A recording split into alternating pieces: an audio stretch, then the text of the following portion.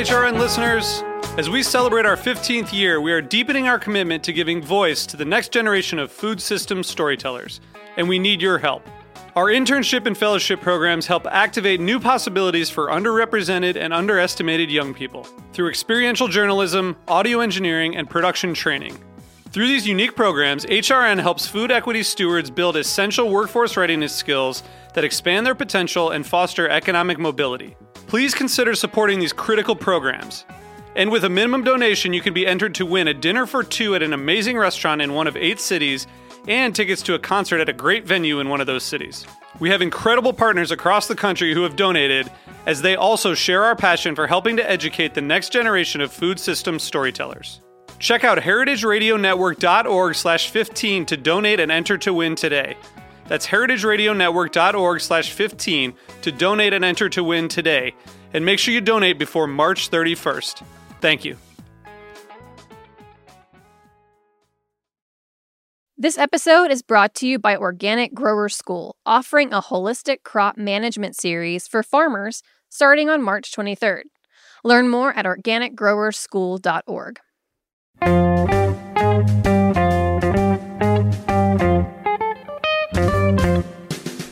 Hello and welcome to Cooking Issues. This is Dave Arnold, your host of Cooking Issues, coming to you live on the Heritage Radio Network every Tuesday from, whenever to whenever. I'm in the Lower East Side of Manhattan, as I usually am. We have John up in Lyme. How you doing, John? Doing well, thank you. Yeah? Yep. Yeah. We have a Matt, where are you now? Rhode Island. It'll always be Rhode Island. Right. What the hell were you doing in Roberta's then? Just like... I had like a whole slate of errands to do that one day, but yeah. Then when you went to Roberta's, did you have to blow all kinds of cobwebs off of the... Yeah, basically. I had to kick out the squatter and dust away the cobwebs, and yeah. Was the squatter a human or some sort of like evolved roach that lives off of all of the weird like industrial stuff that's just underground in Brooklyn? No, it was a family of Danish COVID minks. It was really gnarly in there. Oh, sweet. And for her, I think, final California Cooking Issues appearance of this pandemic, we have Nastasia the Hammer Lopez in her undisclosed hidey hole location, but joined with Jackie Molecules and Aaron Polecat Polsky. They thought they were going to have a nice, pleasant California outdoor, socially distanced cooking issues and rub it in our East Coast faces with all our snow and our inability to go outside. And instead, they're hanging out with a dude who's ripping a stump out of the ground with a chainsaw. Am I correct? I mean, not currently, but that's been going on for the past few minutes, sort of, yeah. What's up, Dave? Yeah, doing all right. How you doing, Senor Molecules? Pretty good, it's man. It's his birthday.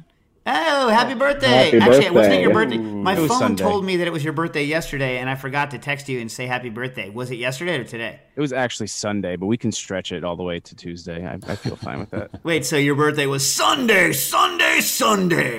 love Sunday. I love the Sunday scream. I wish that, like, did you ever go to those monster truck rallies when you were a kid? I did. I grew up in Long Island, so yeah, monster truck, demolition derbies. So I didn't go to a monster truck rally until I was already like a late teenager, 19 or something like this. And I accidentally went to the pull, not to the one where they drive trucks over other things. And I was like, the hell is this? Oh, yeah. I wanted to see like a truck drive over a bunch of cars. That's why you show up. The pull is not as interesting. No, not at all. I mean, no offense to tractor pull. Although, you ever been to an actual like tractor pull, like where like farm tractors are pulling things?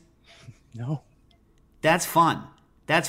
Because people get like old tractors and they hook them up to these giant weights, and then what happens is they hit the throttle, and like the whole front of the tractor basically just lifts itself off of the ground. Like the whole thing just torques itself up, and like these tractors are pulling these like super dupe wheelies. It's pretty sweet. Sounds sick. Yeah. I mean, I like farm tractors are cool. Who doesn't like a farm tractor? You have to have something broken inside of you if you don't like a farm tractor. Like an old school farm tractor? Like gears? Like What, mean, a gear's broken inside of you there? Is that what you're saying? No, but like, there's something kind of cool about it. You know what I'm saying? You don't think so? Am I the only one who thinks that like old school, like all painted nice, like 40s, 50s farm tractors, like 30s, 40s, 50s farm tractors, there's not something kind of nifty about them? Those messed up giant wheels. I had a neighbor who, I had this old couple who were our neighbors growing up, and they had like a farm basically across the street from us, and they were like the whole side of the street. Their son was like 40 and living with them, and he was really into restoring like tractors and old washing machines. Washing machines? Who the hell wants one of those? No, like really old ones, like the Whirlpools from like the 30s that are like hand cranked and really pretty and stuff, and he would like repaint them and stuff. Anyway, he got busted by the feds for like blowing up mailboxes across state lines. Wait. Just so you know, people, don't go across state lines to blow up a mailbox. Let me ask you this. How close were you to the state line? In other words, was he just blowing up a neighbor's house, but it happened to be on a state line? Like, were you like... He was going to antique washing machine conventions in like Massachusetts. I grew up in Jersey, and was blowing up mailboxes at these conventions, which is how they tracked them. They noticed a pattern. No one got hurt. But, so why did he hate... So wait, so he went to, let's say, Brimfield, right, which is like in Massachusetts where all the antique people used to go, like back in the day, back before eBay, right? And he would find a dealer there that he hated so much that he just had to blow up their mailbox? I think it was unrelated to the washing machines other than proximity to the convention. Oh, okay. So, like, the guy needed to go for his business of washing machines. It was like if you went to Tails and then went to a random house while you were at Tails and blew up their mailbox. Because he just can't go, like, X number of days without blowing up a mailbox. I mean, let's not king shame. Yeah. Have you ever had your mailbox blown up, Aaron? No. So he didn't, what's it called? Poop where he eats or whatever, however you're supposed to say that. He didn't blow up your mailbox. He actually did. I think he spray painted some swastikas on the playgrounds in our town. Oh, so in general, an all-around good guy. So this maybe explains why you don't have warm and fuzzy feelings about old tractors. The mailbox blowing up, swastika painting, 40-year-old... I mean, I feel like I can actually separate the art from the artists here. The washing machines were pretty nice. All right. I did have my mailbox blown up when I was a kid, like old school, like suburban pipe bomb style. Back when, pre 9/11, when someone set off a pipe bomb, and you're just like, lousy kids. You know what I mean? Does no one remember that era? I remember pipe bombs from Duke Nukem. Remember that game? No. That's the thing. Like we miss each other's eras of these kinds of references. But all I can tell you is, do you guys know where the High Line is in New York City? Yeah. So the High Line is an old railroad, industrial railroad, elevated railroad that goes down the west side of Manhattan, which we'll get to later. And back, before they turned it into a fancy park, before Ed Norton and all those people, got it turned into a super fancy, soigné place, it was a place where if you needed to be completely hidden from outsiders to, I don't know, whatever, like live, pitch a tent, do heroin, like you hung out on the High Line. It was not like a savory place. And it was the only place in Manhattan where, when I was still doing art, I could go blow things up. And so I would go up on the High Line. You'd get into it by the Javits Center. There's a railroad. Well, it's all changed now, but there was a big railroad depot there, and there wasn't the big Hudson Yards stuff that there is now. And you would just walk. You would walk past the guards who were also high or asleep or drunk, and you just like take whatever you needed, walk up on the old railroad tracks, which was all grass and with all sorts of cool. There's a whole history, by the way, of plants that grow on railroad tracks because they're carried by the trains and seeds fall off. So like cool hemps and all sorts of stuff. Anyways. There's a Smithsonian article circa 1979 or 80 on the subject. You can go look it up. Anyway, so I would go up there and we would blow stuff up, for art, and nobody cared. Like literally nobody cared. Clearly the heroin addicts who were passed out, like that I had to pass on the way, they didn't care.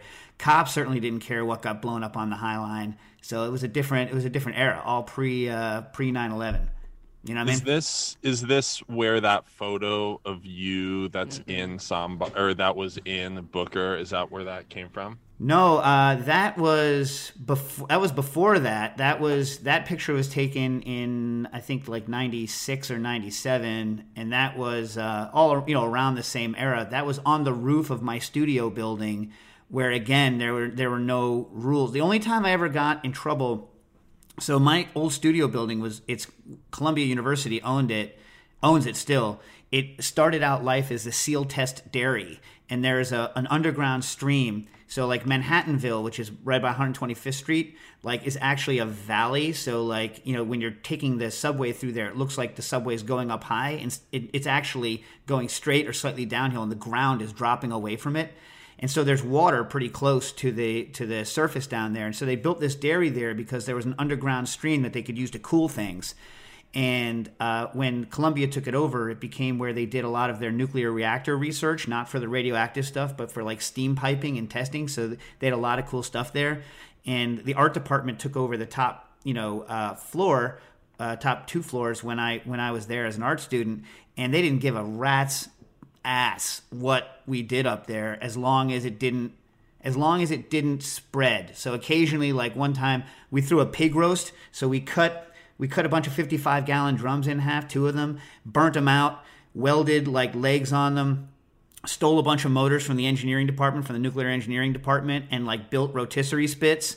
And I stole a bunch of expanded metal, burnt all the galvanizing off of that, and we were roasting these pigs with these expensive Bodine gear motors as improvised spits, and we were roasting them all day. A friend of mine who now actually works for Thanksgiving Farm, where Cesare is, Mark McNamara, he's like, he was one of those people who believes in putting the meat way, way far away from the flame, and he was like saying, and all this stuff. I was like, listen, Mark, put the freaking pig in Jersey. We just need this thing to freaking cook. It needs to cook. Anyway, so like we cooked these pigs, and then I'd had maybe one too many, and I got sick of going all the way downstairs to let people into this rooftop party, and so I just threw my ID on a string over the edge to let people like go in, but then someone threw it over the edge and didn't pull it back up. So that's the only time I got in trouble for stuff that I did on top of the roof at the studio building, was when I left my ID hanging right by the door on a string.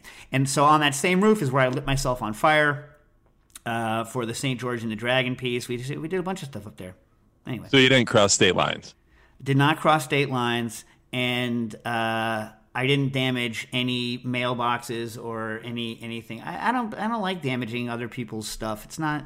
I don't think it's pleasurable to damage somebody else's stuff, because then they just have to go fix it. Why is that fun? Why is it fun to do something that causes someone else to have to do unnecessary work? Yeah, fair. Blow your own stuff up. Blow your own stuff up. Anyway. All right. So Strange Birdie wrote in last week and asked us whether this trick about throwing bananas into how'd they do it, John? What was their thing? Throwing bananas into a 300-degree oven, right, and taking them for like 40 to 50 minutes. It did not work. Yeah. So what you said happened is pretty much what I thought would happen. Why don't you say what happened? I mean, it just they got soft and looked cooked because they got all brown and dark on the outside, but they were still they were a little mushy texture-wise, but they were still super starchy, and none of the starch had been converted to sugars. So that's a loss. Not good. Yes, that's a loss. All right. And we have an update for the oyster crab person, which we'll get to later. But then here's another one. Someone sent this in, and Nastasia, have you tested this TikTok video yet, or you're not going to do it? It's either way, it's fine. It's okay. Yeah, I can test it. All right. So you've seen the TikTok video? No. All right. So I'll explain the TikTok video. Someone said, Dave and Co., this video has been floating around TikTok. And so what it is it's a picture, I think, of a British person. So already, and they have a clove of garlic. What? Whoa. What do you mean? He hates British people. I don't hate British people. I love British people. Just I can go on. So you take the garlic clove without its skin and you rub your fingers on the outside of the garlic clove. Then you reach your hand in and you can pick the egg yolk up out of the egg. So you crack the egg into a bowl. You can reach in, pick up the egg yolk, and the egg yolk's not going to pop. That's the theory from the TikTok video. Now John has Jackson, tested it. Let me get your I'm gonna do. I'm rubbing my hand on the garlic clove. Have you already cracked the egg yolk? No. Sizes. I would crack the egg into a bowl first. Okay. If you want to follow exactly what the TikTok fellow does, right? Now you're gonna want to rub your hand on the naked garlic clove. Okay. Someone crack the egg. All right. Okay. I'll have you know, John was able to do this by himself in very short order. So. Well, you know, we're a team. Okay, I'm rubbing my hands all over this garlic. 3 heads not better than 1 in this. I can All confirm. right. All right. Oh, I like this. I like Aaron confirming that he's following the instructions. I appreciate this. No, Jack's following the instructions. I'm confirming that he is. All right. Correct. I think my hand is properly garlicked. All right. Now you're supposed to use your index and your pointer and then your thumb. Reach in and just pick that egg yolk up. and then put it in the cup. No, he cheated. Nope, it's not working. No, it You're works. cupping it. No, you're supposed to. You're not supposed to cup it. You're supposed to pick You're it up supposed like to lift it like you're a mama cat. Yeah, like your mama, Oh. exactly like a mama cat. No, Thank you, Aaron. you just killed It your did kitten. not work. your kitten's insides are coming out. All right. You on the photo? Yeah. Send that to the internets, Nastasia. And John had the same thing, and I had the same thing. Now, so first of all, guys, let's say this worked. Wait, I'm sorry. Did this not work for either of you either?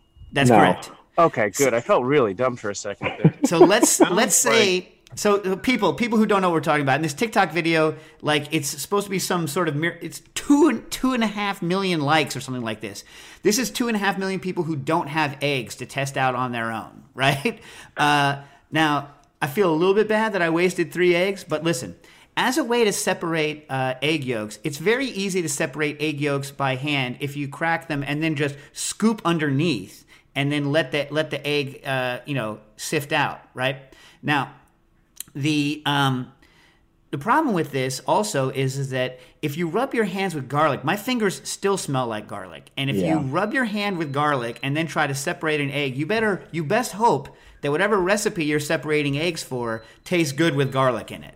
Right? Because the garlic is definitely going to transfer to the egg. Like, there's very few flavors that transfer quite as readily to things like eggs or apples than garlic and onion does. Okay, so there's first of all, there's that. Second of all, just does not work. So I think, and John said that the internet says you can wipe your hand on bread and also have that work. All right. Brown bread.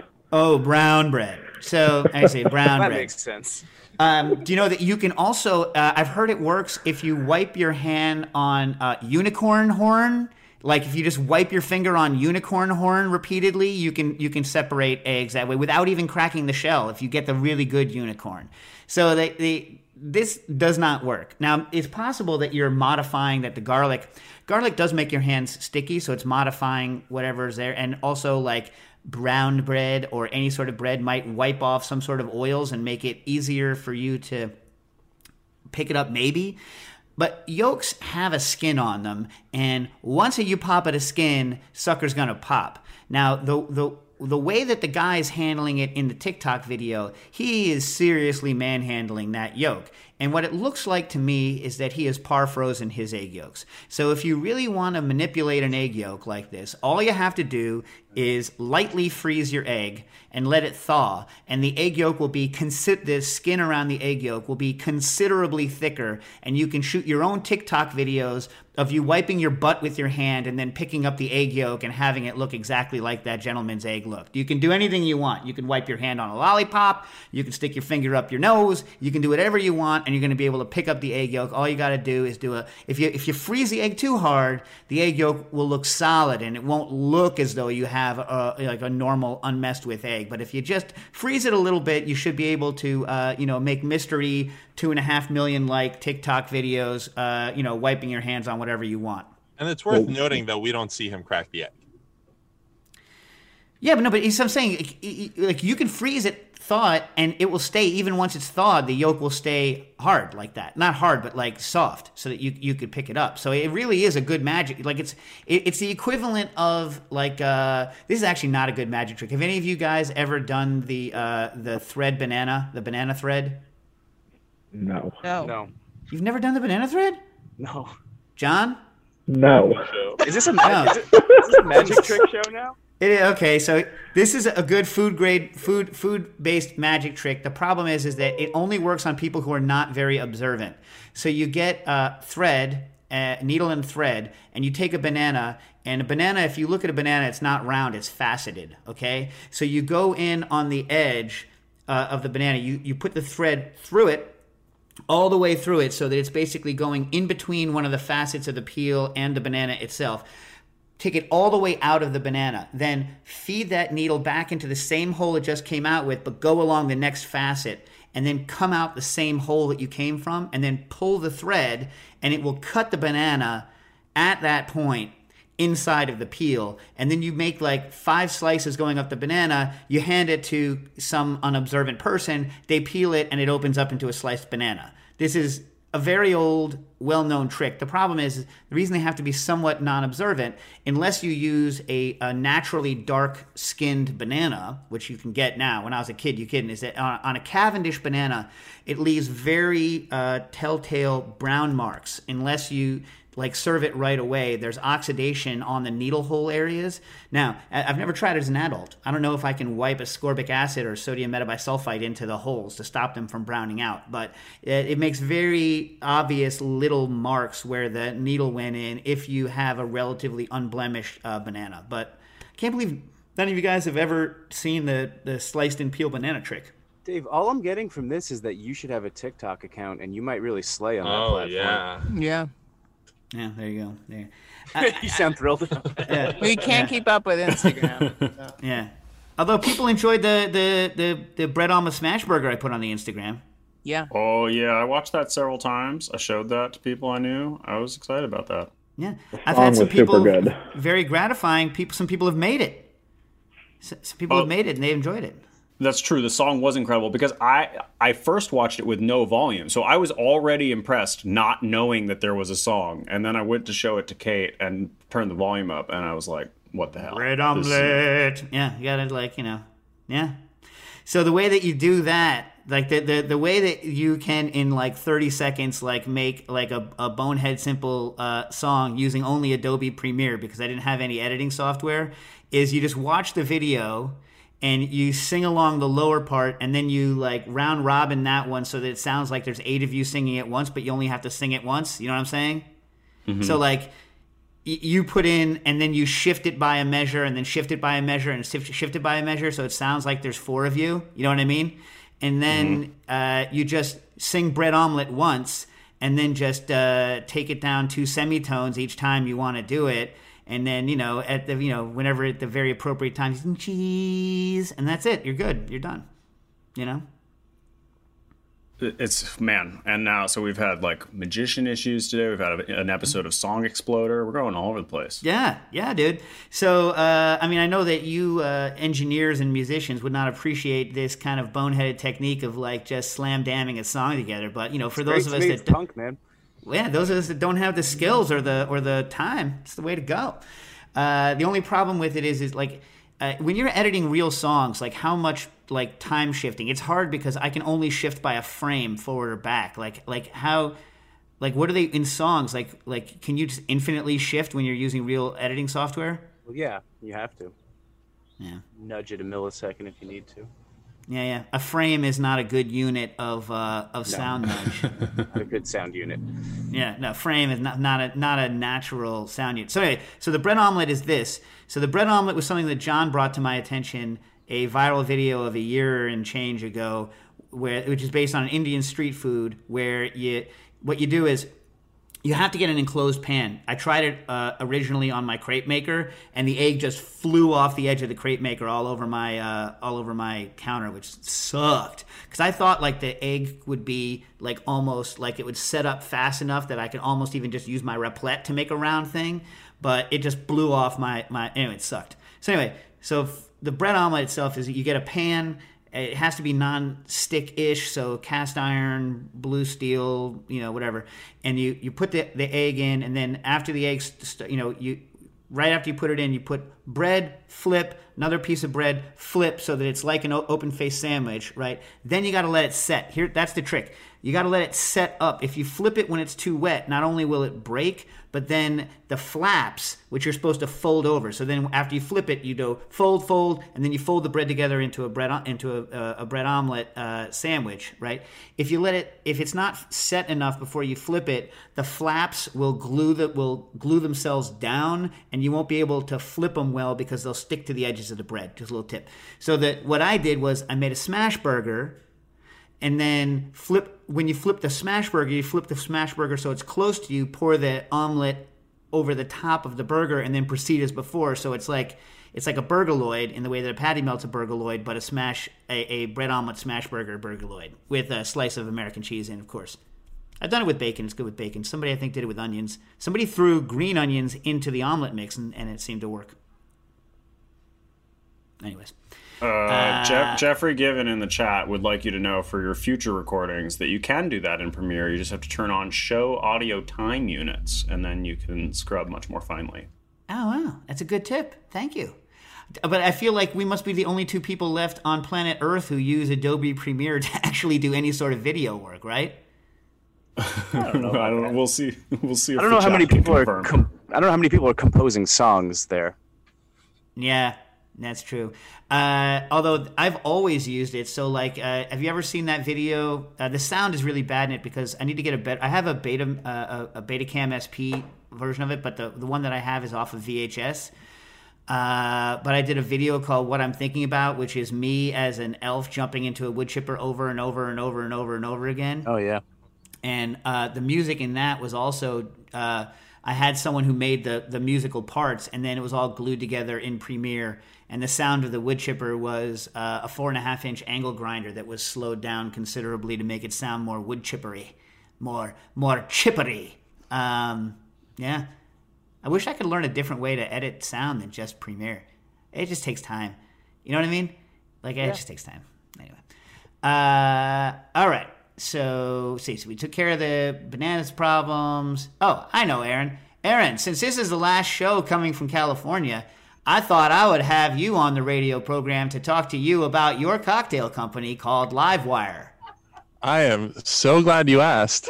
You have a pretty impressive lineup of bartenders making canned and bottled cocktails under your label. For listeners that don't know about it, can you tell us about the mission of your brand? I would love to. Yeah, basically, in our industry, there's a very real wage ceiling for a bartender who's kind of like at the top of their game, right? Where you go and you manage a bar and you get paid some hourly and you work for tips, and there's really no way to scale what you do in the same way that a musician or an actor or a writer can scale what they do by putting something out as a packaged good to the public. So basically, Livewire is a canned cocktail company, and we pay royalties out to our bartenders who make drinks with us, so they can scale what they do and earn a living income off of it. So, for those of you that aren't in the industry, right? So there's another layer to this that Aaron's not telling you, not in a bad way, but it's that, especially with the pandemic, but even without the pandemic, there's been a number of routes that bartenders. So they're people who get into bartending, they usually get in pretty young, and then a chunk of them leave to go do something else. But those of us that want to stay in the industry for a long time and make a reasonable wage and grow in the business, they have a number of outlets, right? So one of the old ones is you could become a bar owner, right? That was something that people could do. Not that necessarily is going to make you great income if you actually care about the products that you're making. In fact, the amount of money that you make is usually inversely proportional to how much you care about the products you're making, right? Another way to do it is to go work for a brand. So a lot of people go work for a brand and then go do consulting. More recently, the past 5 years, there's been 10 years, there's been a number of big successes of bartenders making brands, right? And so that was seen for a long time as the way to go.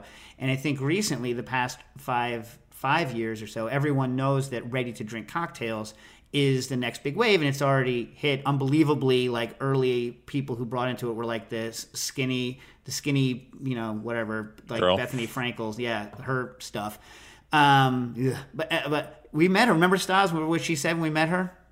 No, Dave, I did not meet her. You met her, and you are the only one that knows that story. Keep it straight. Well, where were you? I don't know. I don't think I was working with you yet. What'd she say? He can't say it because it's so crazy. It's so crazy. It is crazy. So can you, Matt? You can bleep this, right? What am I? I'm going to bleep the entire story that you're about to No, tell? you're just going to bleep the part. So. Oh yeah. Go. I love bleeping. So we were doing the Skull Project, which is, where we get various famous people to do a skull, which is, you look at someone in the eye, you toast them with a drink, and then you look at them again. It's all about the look. It's like a Swedish thing. And so when, I was interested in a long time when Nils Noren came on to the French Culinary Institute, as part of the Cooking Issues blog, we were doing this Skull Project. And we got a bunch of cool people, like Nastasia and I went to do Merle Haggard. We just got a bunch of cool people. So there was a big party for the Food Inc. Movie, I think it was. And Michael Pollan was eating in the restaurant downstairs. And Kirsten Dunst, but she wouldn't do a skull because she had just gotten out of some sort of thing that didn't allow her to do like liquor. She had whatever. I don't remember why. We got Regis Philbin, I'm pretty sure. And then Bethany Frankel was there. She wasn't quite as famous yet. She was still doing her on that show, whatever the Housewives show that she started out on was.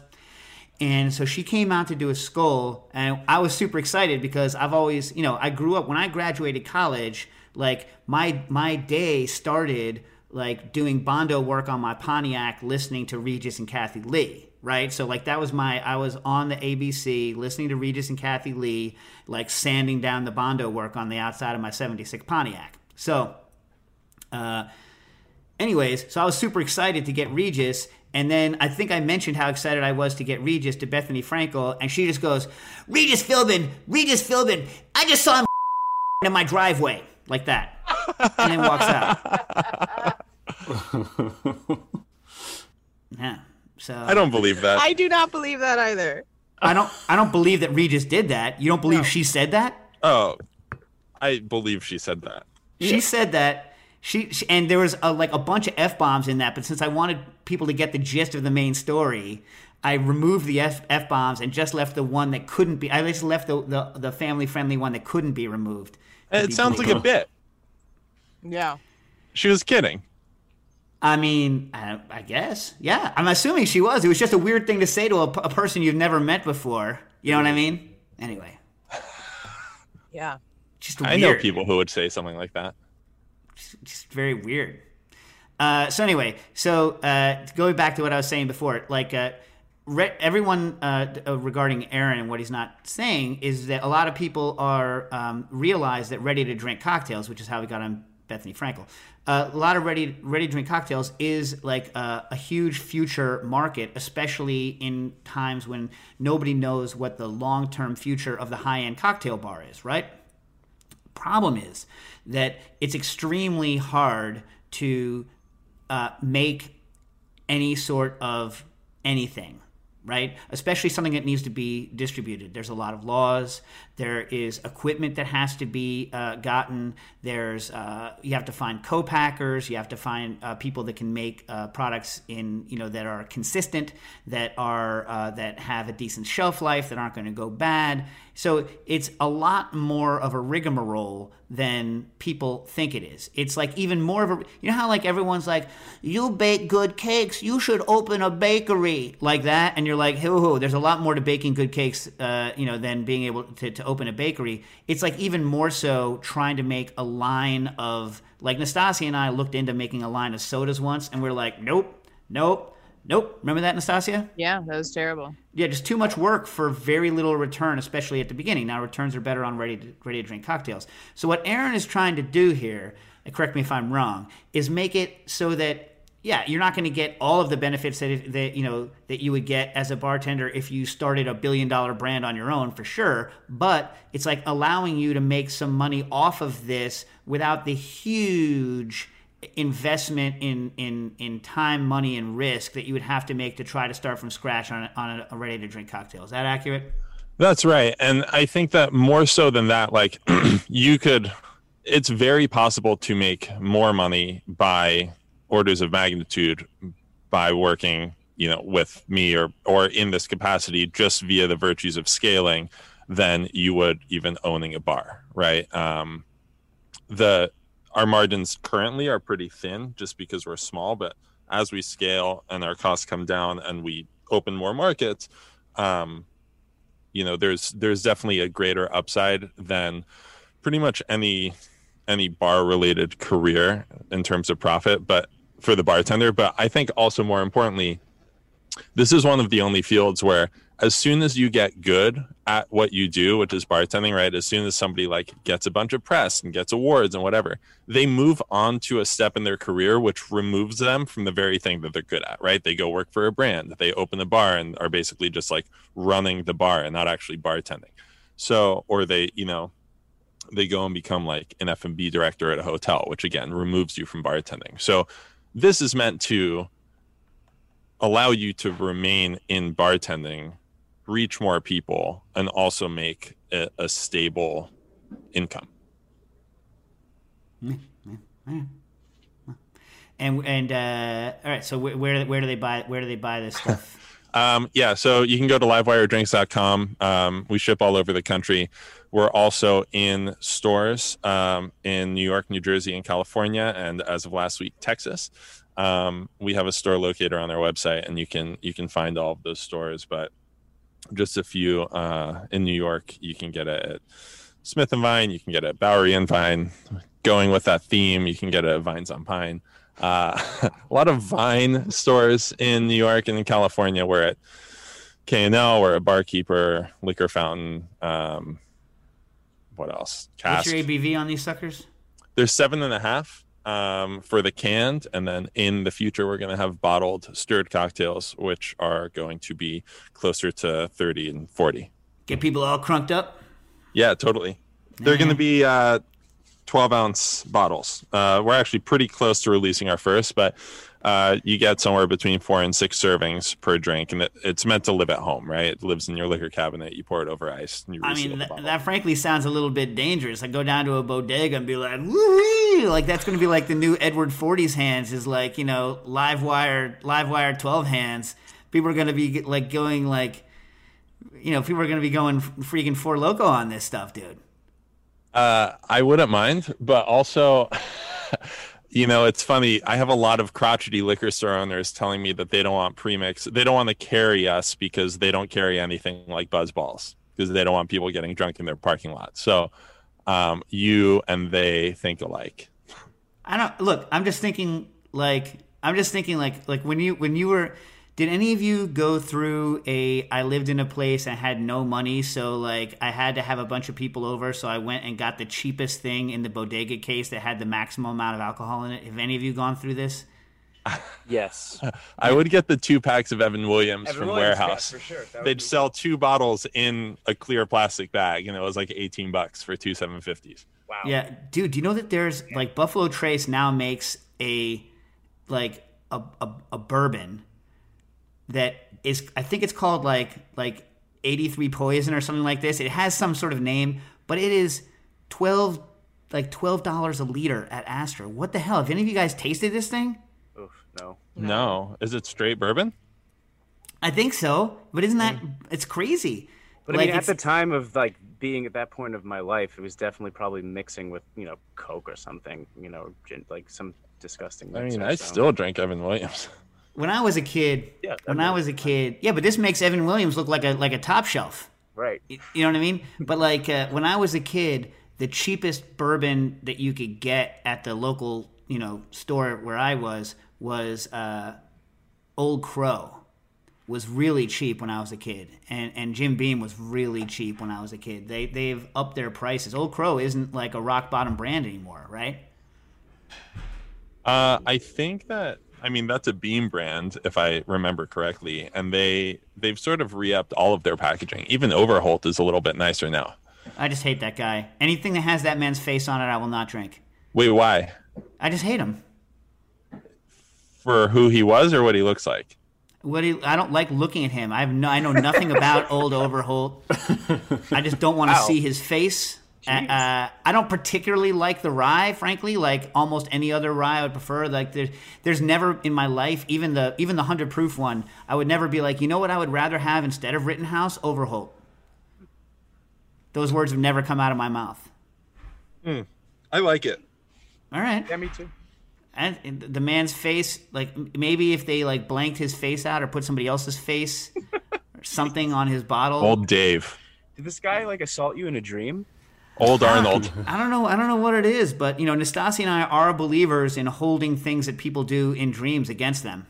Yeah, that is true, especially with each other. Oh my God. You know, like, yeah. But whenever I do something in a dream to Nastasia, I like to at least pay her the respect of then reinforcing it in the real life so that her anger is more justified. Okay, that's fair. You know? Like when she couldn't simply watch that football field of, what were you making, Stas? Fudge. Yeah, you couldn't watch one football field for like 30 seconds while I was going away to check on something? Yeah, we got in a real big fight. Because if the dog licked one piece of that fudge, even though it's a whole football field, Nastasi wouldn't even try I had to it. stir it all the way around. He was supposed to help me, but all the nuts stayed on one side because I couldn't make it all the way around, and it seized up. And he was like, "What the hell?" And then I woke up and I was like, Oh man. and I called him, and he was like, "Well, why did you say it was gonna work? Like, why were we even doing it if you knew you?" And I was like, "Are you kidding me? He Like, holds you're your the hand. one who wanted to do this." And then it was as if it happened. Well, I feel like I owe her that. Like, no one wants to feel angry at someone and have it be not justified. Yeah. Man. I had a football dream too last night actually, and it was that Bernie Sanders won the Super Bowl. He like beat Tom Brady. It was really awesome and very That'd be realistic so cool. somehow. Everyone was really shocked. Now, let me ask you this. Was he wearing the mittens? Probably. Was it Irishman style? So it was young Bernie face like CGI'd onto old Bernie body, so he's still moving like an old man, but he's got a young man's face on? No, or the was it the opposite. He reverse? looked like old old man face, Bernie. young body. It was old Bernie, but it was just like everyone was shocked because they were like, we thought Tom Brady was old, but man, he's really come to play today. And then he won, and everyone was stoked. If anyone out there who can hear my voice has one of those deep fake programs that can make like deep fakes, I don't want you to spend a lot of time doing it, but if any of you can put Bernie Sanders into a football game so that Jack can see it in the real life, I'd Bernie appreciate versus it. Brady would be. I feel like I heard this kind of request on the air during a presidential debate in 2016. Yeah, well, yeah, and we all know how that worked. All Sounds right. like you're going to get your wish. Yeah. Russia, if you're out there, let me see you dance. Okay, listen. George Hatsakos wrote in and said, "Good morning. I'm reading the book, and I'm trying to find the proper equipment for a solids infusion. So what we're talking about is taking something that's porous. My most well-known one that I did way back in the day was a cucumber, and then you suck the air out of the cucumber with a vacuum machine, and then you have it inside of a liquid, probably gin with a little bit of Dolan vermouth and some salt and a little bit of sugar if you were smart about it. And then when you release the pressure, the air coming in pushes the gin into the cucumber and makes it look real pretty, and gives it a nice light gin taste. It's fun. Anyway, it's fun. Yeah, it's really fun. Okay, so I'm trying to find proper equipment, and then you sent me a link to an eBay thing that is a vacuum pump. You're in Germany, so it's a German link, but it's kind of a standard setup. So what you're sending me a link on is a 3 cubic feet per minute, 3 CFM. Single stage oil-based vacuum pump with a what amounts to a pot, like a 12-liter pot, and a lid with some handles on it. And you want to know if this will work for vacuum infusion. It will work. Like that vacuum pump that you have, 3 CFM, is not like super strong. Like It's a decent price. I looked at the exact same rig that you're looking at for 130 something euro, for 108 euro, for $108 here in the US. For $108, I think it's a good deal because you could upgrade the vacuum pump later in your life if you want to. And the lid looks like it's nice, and the pot is nice and big, so it's useful. And if you ever decide to get into casting or anything like that, that's what most people are using it for. The one thing I'll caution you against again is that if you could buy the parts separately for a little bit more money, you could get a 2-stage pump, which is going to get to a better vacuum, and you're also going to be able to get one with higher CFM, which will do it much quicker. The gauge that they put on, the vacuum gauge that they put on, is useless because if you look at it, water, if you're going to be doing vacuum infusion, you're going to be getting down to levels that will easily boil water at room temperature, so down like 20 millibar. So if one atmosphere, like regular pressure, is about 1,065 millibar, and you're going to want to be getting down to like at least 20 to really be doing well. And so on that gauge, you're not even going to be able to see it. You're going to be able to slam that sucker all the way down to its peg. So the gauge is not going to be that useful for you. But for $100, if you could get it for like $100, I'd say it's a decent setup. That makes sense? Is that a good answer? Is it fast enough, Stas? This episode is brought to you by Organic Grower School, offering a holistic crop management series for farmers starting on March 23rd. This holistic crop management curriculum and training opportunity is in partnership with Certified Naturally Grown. Growing a viable farm business is sustained by continuous learning of the land and your products. In this workshop series, growers across Southern Appalachia and beyond will gain tools to manage their crop production for whole farm success. Organic Grower School is offering the Holistic Crop Management Training as a 6-part webinar series. It will include a mixture of videos, resources, and live virtual meetings between March 23rd and April 27th. Learn more, meet the instructors, and register now at organicgrowerschool.org. Douglas just wrote in at the chat, you want to take this one? I grew a ton of lemon ahi peppers in my backyard in Brooklyn this summer, and I'm intending to ferment and make a hot sauce. Any tips on something to make it keep the end? Whoa, what? Okay, to help it hold its bright yellow color. That's what he's getting at. I mean, I've never done a lot of long-term tests, but that's almost always oxidation. So the problem with adding something like ascorbic acid, vitamin C, is that it will get consumed over time. You're going to want to, obviously, if you're doing a lacto ferment, you're going to be excluding oxygen. But I just want, when it's packaged, the more you can exclude oxygen and then put an antioxidant in, the longer the yellow color will be maintained and not go brown. But I don't know. I mean, maybe someone else in the chat room has some experience. Somebody did just write in and said sodium bisulfite. Okay, here's the thing. Sodium metabisulfite is an antioxidant that's used, for instance, in apples and whatnot. But be aware of this fact.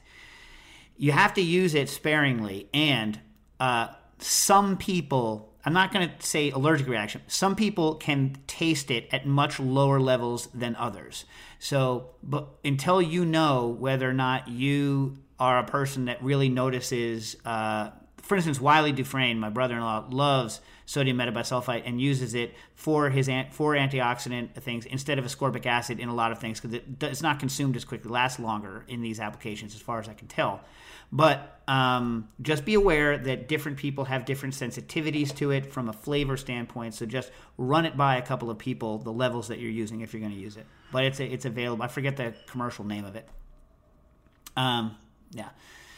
All right. So from Keith Fitzgerald, a question for Dave. I'm a culinary arts student in Ireland. I haven't been to Ireland in a while. I'd love to go back. Love Ireland. You guys been to Ireland? Yeah. No. I have. Ireland's awesome. Super pretty. Super pretty. Like it. Good place. I'm a culinary arts student in Ireland. I'm attempting to make a savory creme brulee with local crab meat. The brulee works really well in a ramekin, cheese brulee on top. What I'm trying to do is make a sphere of the brulee. I like saying the word sphere because it doesn't really roll off the tongue. You have to sphere. When you say it fast, how do you smash it together? Sphere? You can't really say it fast, right? Not really. Stas, is this a word you hate? No, I don't hate it. Okay, just checking. I know the word she hates. I don't look. I generally try to give her trigger warnings on things I know she's going to hate. Long ago, working together, we stopped. I think, although occasionally she'll still do it to me, sending images that are horrifying without warning. Yes. Yes. Yeah, I don't really think it's cool to do that. Like at one time in my life, I was okay with it, but I just don't think it's cool. I don't think people should send hideous photos without warning anymore. It's like blowing up someone's mailbox, you know? Yeah, because you don't know what they had to deal with. You could erase someone's mind for a good 35, 45 seconds.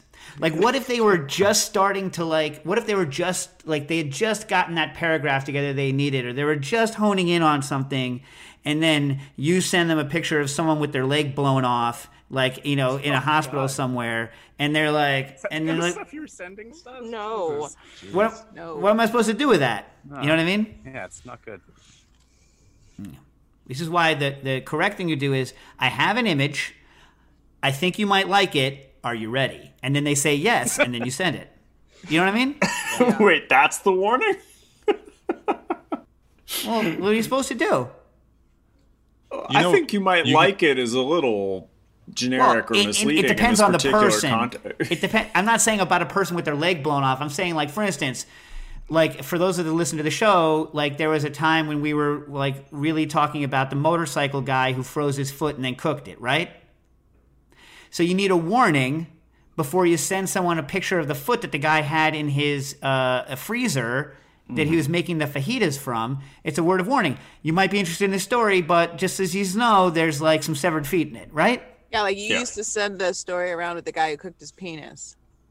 Not with pictures in it. And you used to make me. You used to say, Dave, send the story with the guy. And there's no pictures in there. Oh boy. We got time for 2 more questions. So, what I'm trying to do is make a sphere of the brulee. Any ideas on how best to do this? How best to avoid the crab meat sinking all into one mass? So what Keith is trying to do here is get a ball of creme brulee with crab meat in the center of it, and then set it. Thinking of water bathing in a vacuum-packed mold instead of on thin toast or something. Thinking chicken skin crisps or similar. All right, well. Also, is it possible to order the Searsall from somewhere in Europe? Hell, it's not even possible to order one here in the U.S., Keith. We're still working on it. Every day, Nastasia gets a different email saying that we haven't forgotten, we just don't care, right? From Amazon? Yes. Nah. We haven't forgotten you, we just don't care about you. Anyway. So, I think the best way to do this... look, you can make there's a lot of creme brulee-like things that instead of basing on cooking, they set based on a gel technology. So you can use not just gelatin, but gelatin and agar mixed as a gelan to make creme brulee-like things that will hold their sphere shape when they get torched. They'll be more self-supporting, but B, don't need to be cooked after they gel. So then what I would do is I would pour the mold halfway, put the crab on top, let it sit on top, and then pour the rest of it and let it set. What do you think, John? Do you think that'd be a way to do it? Yeah, I think so. Yeah. And for recipes on things like that, the old Kymos hydrocolloids blog, or just look up any of those things, and you should be able to get a good thing. But you're going to want some sort of flame-proof probably gel in there anyway, just because creme brulee is pretty fragile on its own, and so I don't know how well it'll hold a sphere shape unless you have it floating in something. You know what I mean? Mark wrote in via email. I finally tracked down a copy of the Jeffrey Steingarten book. It sits on my commode, splayed and face side down. I'm sure Jeffrey would be pleased that his book is face down on your toilet, because that puts it within easy reach of my bath, and a chapter takes about as much time as I can enjoy a warm soak. Thanks for the recommendation. 3, I've gone from the maniacal second... There. What? Yeah. You could have used the warning. What? Toilet? Not the imagery of the whole thing. Yeah, Bath imagery. my God. You don't even know what the person looks like. How are you imagining them in a bathtub? I know what our fans I'm imagining look like. the worst possible situation here. You guys are... This person is from Kamloops in Canada, by the way. Anyway, so I've gone from the... What? So I take it back. I totally take it back. Sunny Kamloops. Anyway, I've gone through a second listen through of the back catalog and trying to also read the Cooking Issues blog backwards and forwards. I'm coming across a problem, John, that we'll be dealing with almost right away. When I click on the older posts, I get a 404. Don't know where to go. Yeah, you know. So what are we gonna do about that, John? That website probably needs a major overhaul. We can work on it. Do you think that we're going to do it because we're going to use the Cooking Issues website soon for fun stuff? But do you think 404 is like it's because it's half of an 808? Wow, never thought of that. PC load letter. Yeah, PC load letter. All right, Jonas. Let's see. Jonas wrote in. This is a tough one, Jonas. You have a pear problem. You're making a cocktail and you want you're making a pear-based cordial. Making pear flavor strong is very difficult because especially once it's been cordialized and infused, it's going to be relatively light. So especially if you don't want it to taste cooked, it's extremely difficult. So I'm not going to answer your question today. I'm going to try to think about it a little more. But it's very hard without a centrifuge anyway, especially, and without just doing a lot of reduction to try to concentrate the pear flavor, but then it's a cooked flavor. It's very hard to get pear flavor into drinks like that. What about Aaron? You had any good success making a very highly flavored with pears, not with a flavor system of doing that? I use pear eau de vie, like a 1/4 ounce. That'll do what you need. All right. We have Scott Sullivan he was talking about wrote in about corny kegs and carbonation. I still stand where I stand on carbonation and corny kegs, but he's just saying he carbonates at 50 psi, rolls back and forth, lets it sit for 3 to 7 days, and then so to settle and fully get all of the other gases out of solution, and then uses a counter pressure filler to do it, and he gets decent carbonation, 3.5 grams of added CO2 per 750, which I'd have to do the calculation, but it's not 4 volumes, which is what I like, which is like a lot. So it's like, I think, what? 4 volumes? Yeah, dude. 8 freaking grams in a liter, dude. I don't mess the freak around. That's why this stuff's, dude. Anyway. What on the market is carbonated at 4 volumes? Nothing. No, I mean alcoholic? Nothing. Or non-alcoholic? Lot of high-end seltzers are carbonated at 4 volumes. All right. Anyway. But you put in 4, but then you lose a lot off the decap. But if you put in 3, and if you put in let's say 2, so most commercial stuff's going to be somewhere like a good carbonation from a commercial thing that can be pasteurized is like not grams, volumes is like 2.5, right? Right, Aaron, something like that. I mean, we do 3.5. We use a counter pressure filler. Right. So you're doing in the cans? Yeah. That's cool. See. Yeah. So you're doing 3, but the problem is that volumes of CO2, carbonation should not be something that's talked about separately from the alcohol content. Do you know what I mean? Because the way it feels on your tongue is dependent on the amount of CO2 and the amount of alcohol that's in there. So it's kind of a more complicated discussion. Anyways, but you also say that for bottling you've had decent luck with corny kegs and counter pressure fillers, right? So you disagree with me on this? Well, I mean, I kind of by necessity have to do quick and dirty when I was managing the bar, and for our carbonation we would basically we'd fill a keg with almost 0 headroom. I would carbonate at about 60 psi for half an hour, and then I would stick it in the fridge overnight, and then we'd keep it counter pressured at 12 psi to push it, and that 12 was psi differential, just the pushing the pushing psi for out of the keg cooler. Right. All right. I mean, I think if you use a benchmark of how a really good Moscow Mule or gin and tonic would taste if you made it a la minute with perfectly chilled Fever Tree or whatever, that I think is a benchmark for what somebody expects as a customer. Right. All right. Lana Loves Whiskey wrote in via Instagram. Hey, howdy, and glad tidings. Enjoying your family meets science posts. Stas enjoys I guess my family, not family show. I guess they don't care about the family show part. Anyway, Nastasia wants us to be a full cursing all the time kind of a situation. Question. I'm milk clarifying a rye cocktail on camera for a presentation. I'm trying to explain it in under 59 seconds to enthusiasts. I'm comfortable enough with low-level scientifics, but can't find a piece of info in print required for social and legal responsibility on does the milk washing or milk filtration reduce ABV? Yes, it does. So look, you can't prove exactly what the finished ABV is, because also remember there's going to be some evaporation as you're doing it. But even excluding evaporation, you're adding milk and then you're removing milk solids with some liquid in it. And it's impossible for any of us to know without running actual analytic tests, like how much alcohol is left in those solids. So what I typically do is I just assume that the overall ABV of everything is pretty much the sum of the original plus the milk. And then I assume that the alcohol loss is equal across.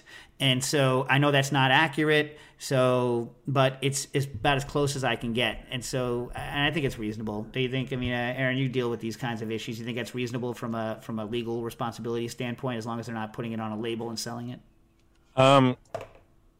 So help me understand.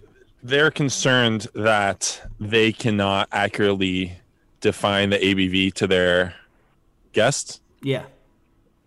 Or to the person that they're telling this thing to on the internet. I would just say, give a range.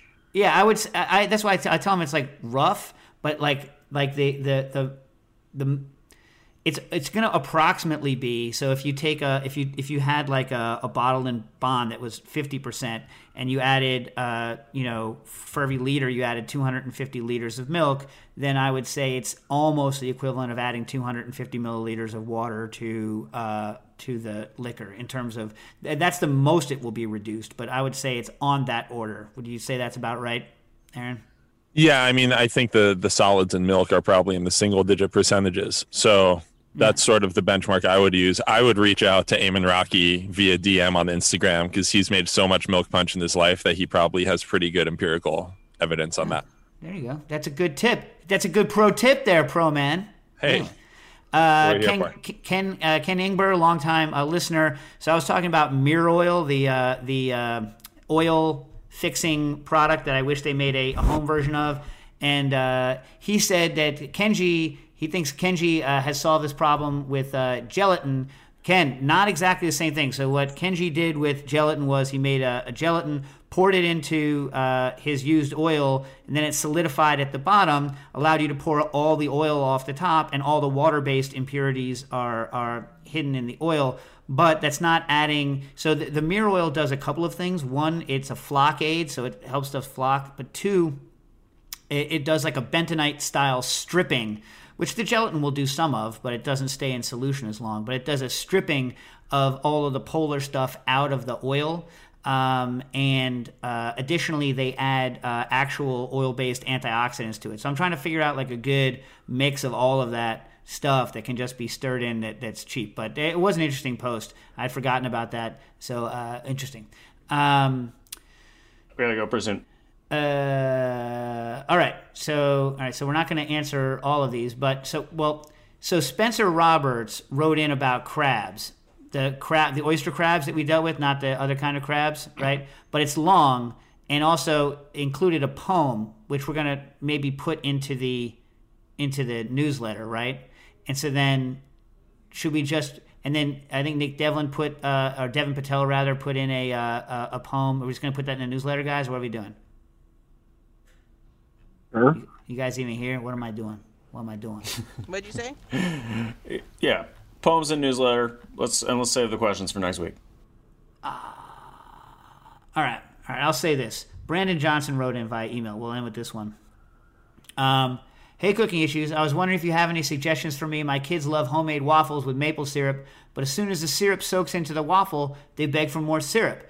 If there was a way to keep the syrup floating on top longer without penetrating the surface, they would consume less sugary syrup. Any suggestions of a technique or water repellent type food coating that could achieve the desired effect? Brandon Johnson. Like crack an egg on top. That's a water repellent coating that then the maple syrup will flow over the sides of. I love eggs on waffles. You guys like eggs on waffles? Rub your hands in garlic first. Yeah. Well, remember my tip. Like, if you're going to do your own TikTok, don't do the garlic. Choose something different, like, I don't know, whatever, your hair. No, but now, Anastasia, you were there for this one. Do you remember we had to do a goofy trick with waffles for somebody? And this is a huge pain in the ass, Brandon. So you're only ever going to want to do this once in your life. But it is possible to do reverse spherification on maple syrup. So you're adding calcium to maple syrup and then dropping it into a light, and I forget how we did it so it wasn't disgusting, but like a light alginate bath, and creating maple syrup balls.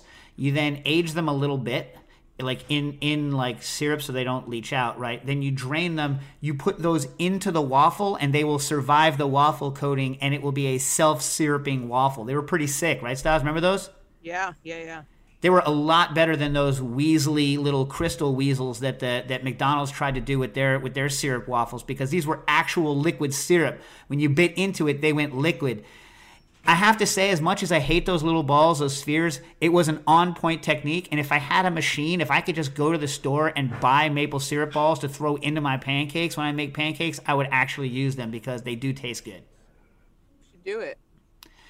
That's just not I don't want to spend. If you want to spend your life doing that, I'll support it. There's got to be a machine that does that, though, right? I once built a machine for Wiley to do co-extruded, like ball things, and because that's what he really wanted to do. And then Ferran got some like $300,000 machine. This was back in like 04 or 05. Got some like, some sort of industrial one that did it, and Wiley called me. He's like, nah, crap on it. And then I stopped worrying about making machines to make little balls. Know what I mean? Yeah.